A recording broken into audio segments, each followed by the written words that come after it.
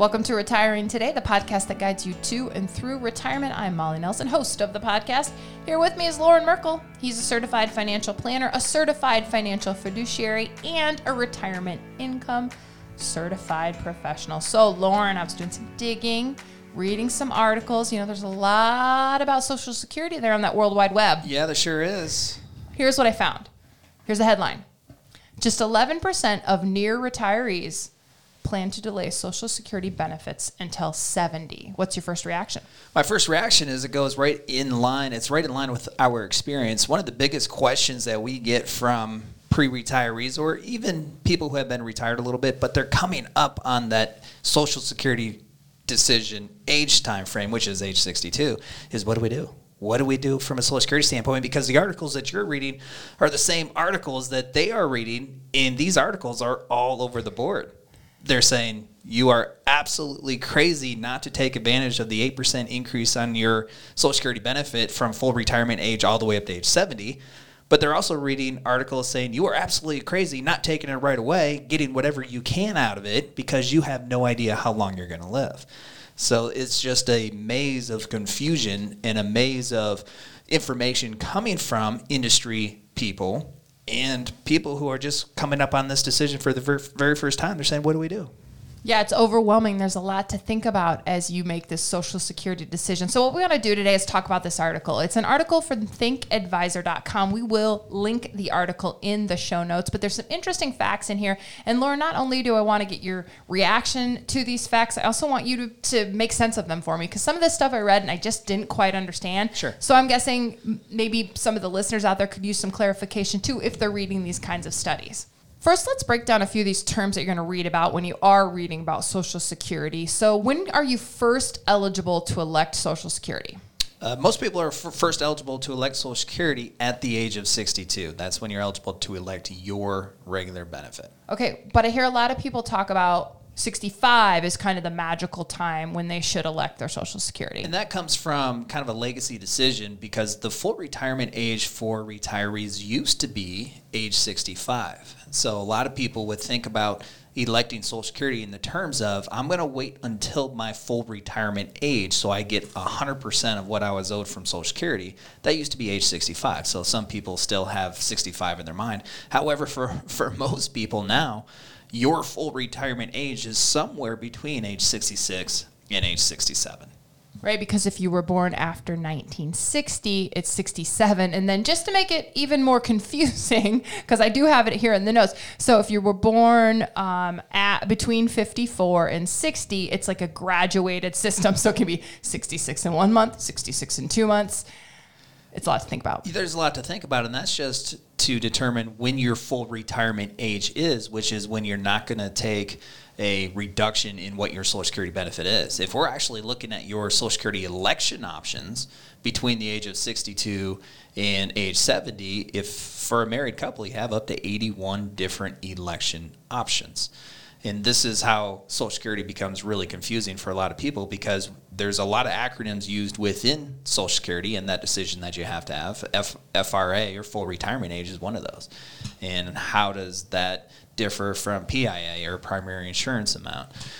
So when you're trying to read up on this, it gets really confusing in a hurry. And even if you go to the Social Security website, it does seem to, I mean, your experience, and I hear this all the time, is you read one paragraph and you think you got it figured out, whatever that question is that you had that drew you to that paragraph. But then you read the next paragraph and it seems to contradict what you just thought you read.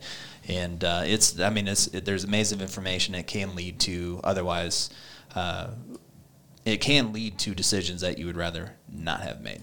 Well, let's talk about the dollars and cents of it then. So if I elect at 62, my benefit is a lot lower than if I elect at 65, or how much lower? If your full retirement age is 66, then you have a 25% reduction in your benefits. So, and if your full retirement age is 67 or somewhere in between 66 and 67, then it's a little bit more than the 25% reduction. If you again, going back to full retirement age, if your full retirement age is 66 and you wait until age 70, then you get a 32% increase on what your benefit would have been if you elected at your full retirement age. And if your full retirement age is somewhere between 66 and 67, then it's a little bit less than 32% increase from your full retirement age to 70. And what's magical about 70? The only thing that's magical about 70 is that is when you no longer get, they call them delayed return credits. So every month, every year that you wait past your full retirement age, you get a delayed return credit, which basically in English means that your Social Security benefit increases. At age 70, you no longer get any more delayed return credits, which is why you would want to turn your benefits on no later than age 70. Okay, so I'm thinking about retirement.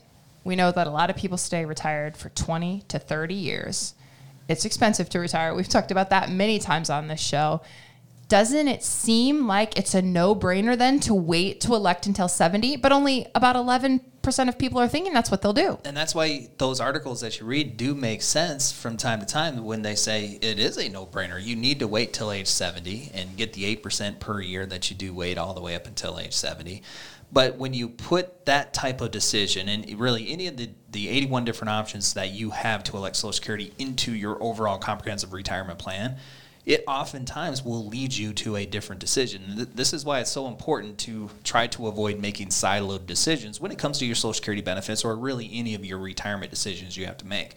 Because if you're looking at Social Security alone, and you're not considering the investments that you have, you're not considering the income that you need, you're not considering the tax implications of the different income you're taking from all the different income sources that you have, if you're not considering your pension elections that you have, then it could lead you to a decision that you would otherwise regret if you're only looking at each one of these pieces of your plan individually. If you're just doing a Social Security analysis saying what happens if you take it at full retirement age versus age 70, then it could lead you to age 70. But then you put in an age 70 election into your plan and say you don't take Social Security until age 70, so you're going to have to deliver the $3,000 extra income from your investments. And your investments are most likely pre-tax accounts, which means you're going to be taxed on that $3,000 differently than what you would have if you received that income from Social Security. And you see how your investments were depleted much quicker, it might draw you to a different conclusion than waiting until age 70. Also, if we look at mortality, the break-even age for most people to get ahead on their Social Security if they wait until age 70 versus full retirement age is somewhere around age 78. Now, it's a little bit different for everybody, but on average, it's somewhere within that time frame. Okay, let's break that down. I didn't quite understand that. So you'd have to live to 78 to break that down. Yeah, so if you take your Social Security benefit at age 70, let's say your full retirement age is 66. So if you don't take it at 66, you wait till age 70, that's 4 years of income that you could have been taking from Social Security. Now, you need that income, so you're taking it from your investments as opposed to Social Security. But if you calculate how much of that income that you didn't receive over the 4-year time frame from Social Security versus the increase that you would receive by waiting until age 70, then the crossover before you get more money out of Social Security is going to be somewhere around age 78. And you're assuming those investments grew by a certain percentage while they were invested and you instead were taking the money from Social Security. That should be a part of that calculation. However, most Social Security calculators and most people who do that analysis are not even including the opportunity costs of the investment side of that equation. They're just looking at Social Security alone. But that's why we need to take into consideration all of that detail into that decision so you're making a well-informed decision that's just not based on one aspect of your overall plan. Yeah, because I'm thinking if I take money out of an IRA to meet my monthly income needs instead of taking Social Security, not only could I be taxed on that money as full income, I also miss out on what that money could have done for me in whatever type of investment it was in. Yeah, absolutely, and also from a legacy standpoint. So when we're talking about what are you going to be able to pass on to your kids or your grandkids, Social Security has a $255 death benefit. So, and that's only to your spouse. So if you're married, you pass away, your spouse receives $255 lump sum. And then if your benefit is more than what your spouse's benefit, your spouse will move to your higher benefit. But as soon as your spouse passes away, all that Social Security income is gone. Your investments, whenever you pass away, your spouse will get the 100% of your investments, assuming that's how you have your beneficiary set up.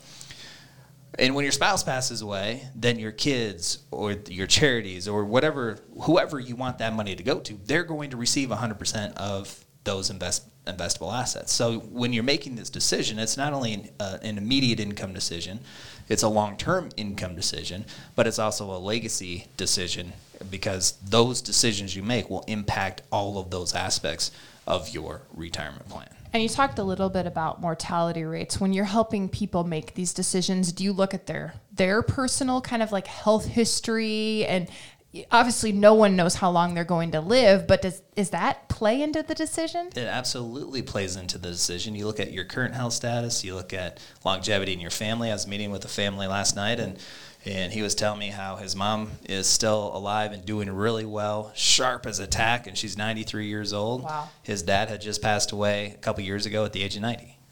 There's a lot of longevity in his family. So do you think we're considering that within his overall, the scope of his plan? Absolutely. And they're currently very healthy. So that plays a role in it. Current health status, family health status, all that goes into it. A good place to talk about your specific needs and this Social Security decision is with a retirement planner directly. You can have a phone call. You can schedule a 15-minute retirement checkup call. Talk to one of the retirement planners here. Ask them about Social Security, or maybe you're not even sure about some of the things Lauren mentioned, like your IRA. Is it taxable? Maybe you have a Roth IRA and you don't have to worry about that specific account being taxable. You can talk directly to a retirement planner about this by going to merkelretire.com. That's MERKLE retire.com. You can schedule a 15-minute retirement checkup call today. And one of my favorite parts about those 15-minute checkup calls is what we're talking about so far is these articles, right? That's just a lot of generic information. Consume it at will and at your own peril, because the generic information isn't applicable to you. But in those 15-minute phone calls, we can talk about that generic information, but we can apply it specifically to your situation, and then you can actually get some meaningful, impactful information that applies to you that you can use to help what it is that you're trying to do from a retirement standpoint. Yeah, Lauren, I feel like if I made that call, I could give you 5 or 6 pieces of information about me specifically that could help you say, well, here's why 62 might be good for you or 70 might be good for you. Yeah, that's exactly it. And that's why we can accomplish a ton within a 15-minute time frame. And it's not like we're saying, yes, you should absolutely take your benefits at 66 or 67 or 62, but we can gain some information about you, some of the details that you're thinking about that your situation evolve around, and lead you in a direction of where you could be in a better position from an overall decision standpoint and overall confidence about your decision standpoint. And then we can start talking about what your retirement plan should actually look like. Yeah, here's some of the different components specifically within your overall retirement plan. Here's some decisions you're thinking about doing. Here's the impact it has on your tax plan. Here's the impact that it has on your legacy plan and your long-term care plan. And you can slowly start to put these pieces of your retirement plan together. So we're talking about an article from thinkadvisor.com. We did put a link in the show notes that says just 11% of pre-retirees plan to delay Social Security benefits until age 70. Lauren, they surveyed about 1,000 people, and 86% of them knew that the benefit would grow if you waited till 70, but only 11% said they were going to wait till 70. So then they asked them, well, why? 32% were concerned that Social Security may run out of money or stop making payments. And that's a good concern, because every single year Social Security comes out with a study saying that they're at a deficit. There's going to be a shortfall, and there has to be some changes made. Otherwise, by the year 2032, and it has been 2033 and 2030, every year it seems to get a little bit closer to when changes are going to have to be made with Social Security. Otherwise, the benefits are going to be reduced by 25% or a significant margin. So that information is out there every single year, and pre-retirees are looking at that saying, should I wait? Is it even going to be there? And I could tell you with a lot of confidence, for those within the pre-retiree range, those who are retired, already taking on Social Security, I think those benefits, as promised, are going to be there in a very substantial way. And one of the reasons I believe that is because pre-retirees, that demographic, they vote. And our legislators love their jobs, and it would be complete upheaval if they were to make a change, and you were 2 years away from making that decision, and you have very little time to make adjustments, or you're already on Social Security, you're dependent, your lifestyle is dependent upon that income. So I think that is probably very unlikely. Also, there are a lot of different ways that they can make changes to Social Security to address the deficits that currently exist within Social Security and not have to impact pre-retirees and retirees' Social Security. And we've already seen a lot of those changes take place. We were talking about the changes that took place with the full retirement age. It used to be you could collect 100% of your benefits at age 65, and then it went to 66, and now it's 67, and somewhere in between for a lot of ages. That's one way they can make a change. Every single year they make a change as far as how much of your income is subject to Social Security tax. And I can tell you all they have to do is get away from that limit, and that will help shore up the Social Security deficits significantly. So as an example, this year, if you make any income you make over $147,000 doesn't get taxed for Social Security. If they change that limit to $200,000 or $3 million, or they just take that cap off, there's a whole lot of more revenue that then goes into the Social Security fund. And that has been on the table as far as proposed legislation, and I think that'll continue to be a part of the conversation. But the point is there's a lot of changes, there's a lot of levers that they can pull when it comes to Social Security and shoring up that fund that is doesn't have to impact retirees who are already receiving their benefits or those within a short period of time who are eligible to receive their benefits. So, Molly, our demographic, I'm 46, our demographic, there's a whole lot of changes they can make to us, and we still have plenty of time to prepare for those changes. Our kids, my daughter's 10, there's a whole lot of changes they can make to the younger generations who have plenty of time to make adjustments to help shore up that Social Security fund. So that's why I lead our families, the families that we work with. I say, yes, it's nice to consider options, legislative options that could change it, but substantially we should be making our decisions based on existing law. Because there's a lot higher probability of the existing law influencing your Social Security payments as opposed to some of these other wild suggestions that Social Security is not going to be there for you or not going to be there in a very substantial way. Yeah, it's really hard to imagine any politician running on the platform of getting rid of Social Security or drastically reducing it. No, in fact, there's a lot of politicians out there saying we should increase Social Security.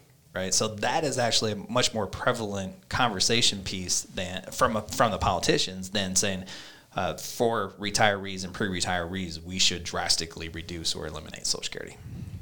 Another takeaway from this article, Lauren, that's concerning is that about half of the people they talked to said that they do not have a strategy to generate income, but will withdraw money as needed. I do see that. In fact, there is a sentiment that it's just an expectation whenever you do retire, you should take your Social Security benefit, whether you retire at 62 or full retirement age, or whenever you're going to retire, you should take your Social Security benefit, and that is just not the reality. But I think part of what leads to that is, what is an income plan? What does a retirement income plan look like? You know that you're not going to receive your W-2 income anymore because you're not going to be working. You know that you might have some investments and you could deliver some income from your investments. You have Social Security at your disposal as well. But what does that income look like, that income plan look like to make sure that you can have the lifestyle that you want to when you do retire? But then you also have to take into consideration things like inflation. And inflation is an ever-moving number. Right now it's somewhere around 8%. It could be higher or lower next year. We know 3 to 4 years from now it's going to be higher or lower. It's going to be different. So that's a moving target consistently. Taxes is a consistently moving target. And what kind of impact does that have on your spendable income? Because really that's what you're concerned about. You're less concerned about receiving $5,000 a month as far as distributions from your different income sources. You're more concerned of that $5,000 a month, how much do you actually get to keep and get to spend and use towards your lifestyle. So taxes play a big role in that as well. But this is all stuff that you've never had to worry about before. All you've had to worry about before is, let's go to work, let's do a great job, let's get an income, and let's try to increase that income. And, oh, by the way, let's save some money for this later time in life that we're not going to be able or want to work. And now you're there, or at least you're on the doorsteps, and now you're trying to figure out, what do I do? what do I do to deliver the income now and later? And it's a complex moving target. And that's why a lot of people will default to, okay, I'm not working, I need income, let me just turn this lever on.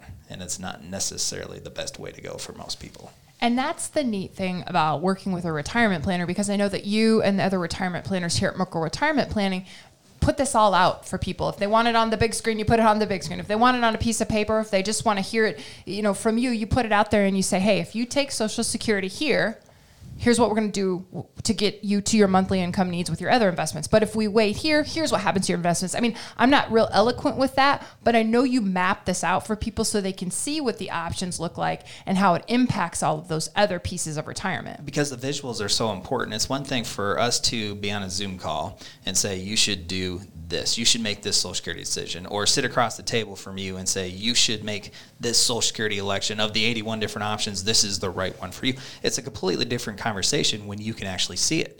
So when there is a written plan that says, of the 81 different Social Security options, here are the best combination strategies for you, and then you can see why. Here's the immediate impact it makes on your retirement. Here's the long-term impact it makes on your retirement.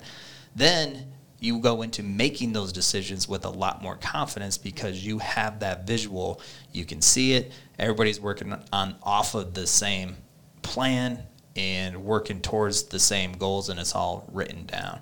And that's one of the most important parts of creating a retirement income plan as well as a retirement plan, is these decisions you've never had to make before. You want to go into those decisions and that decision-making process with accurate information that you can count on, and so you know you are making the best decisions that you can.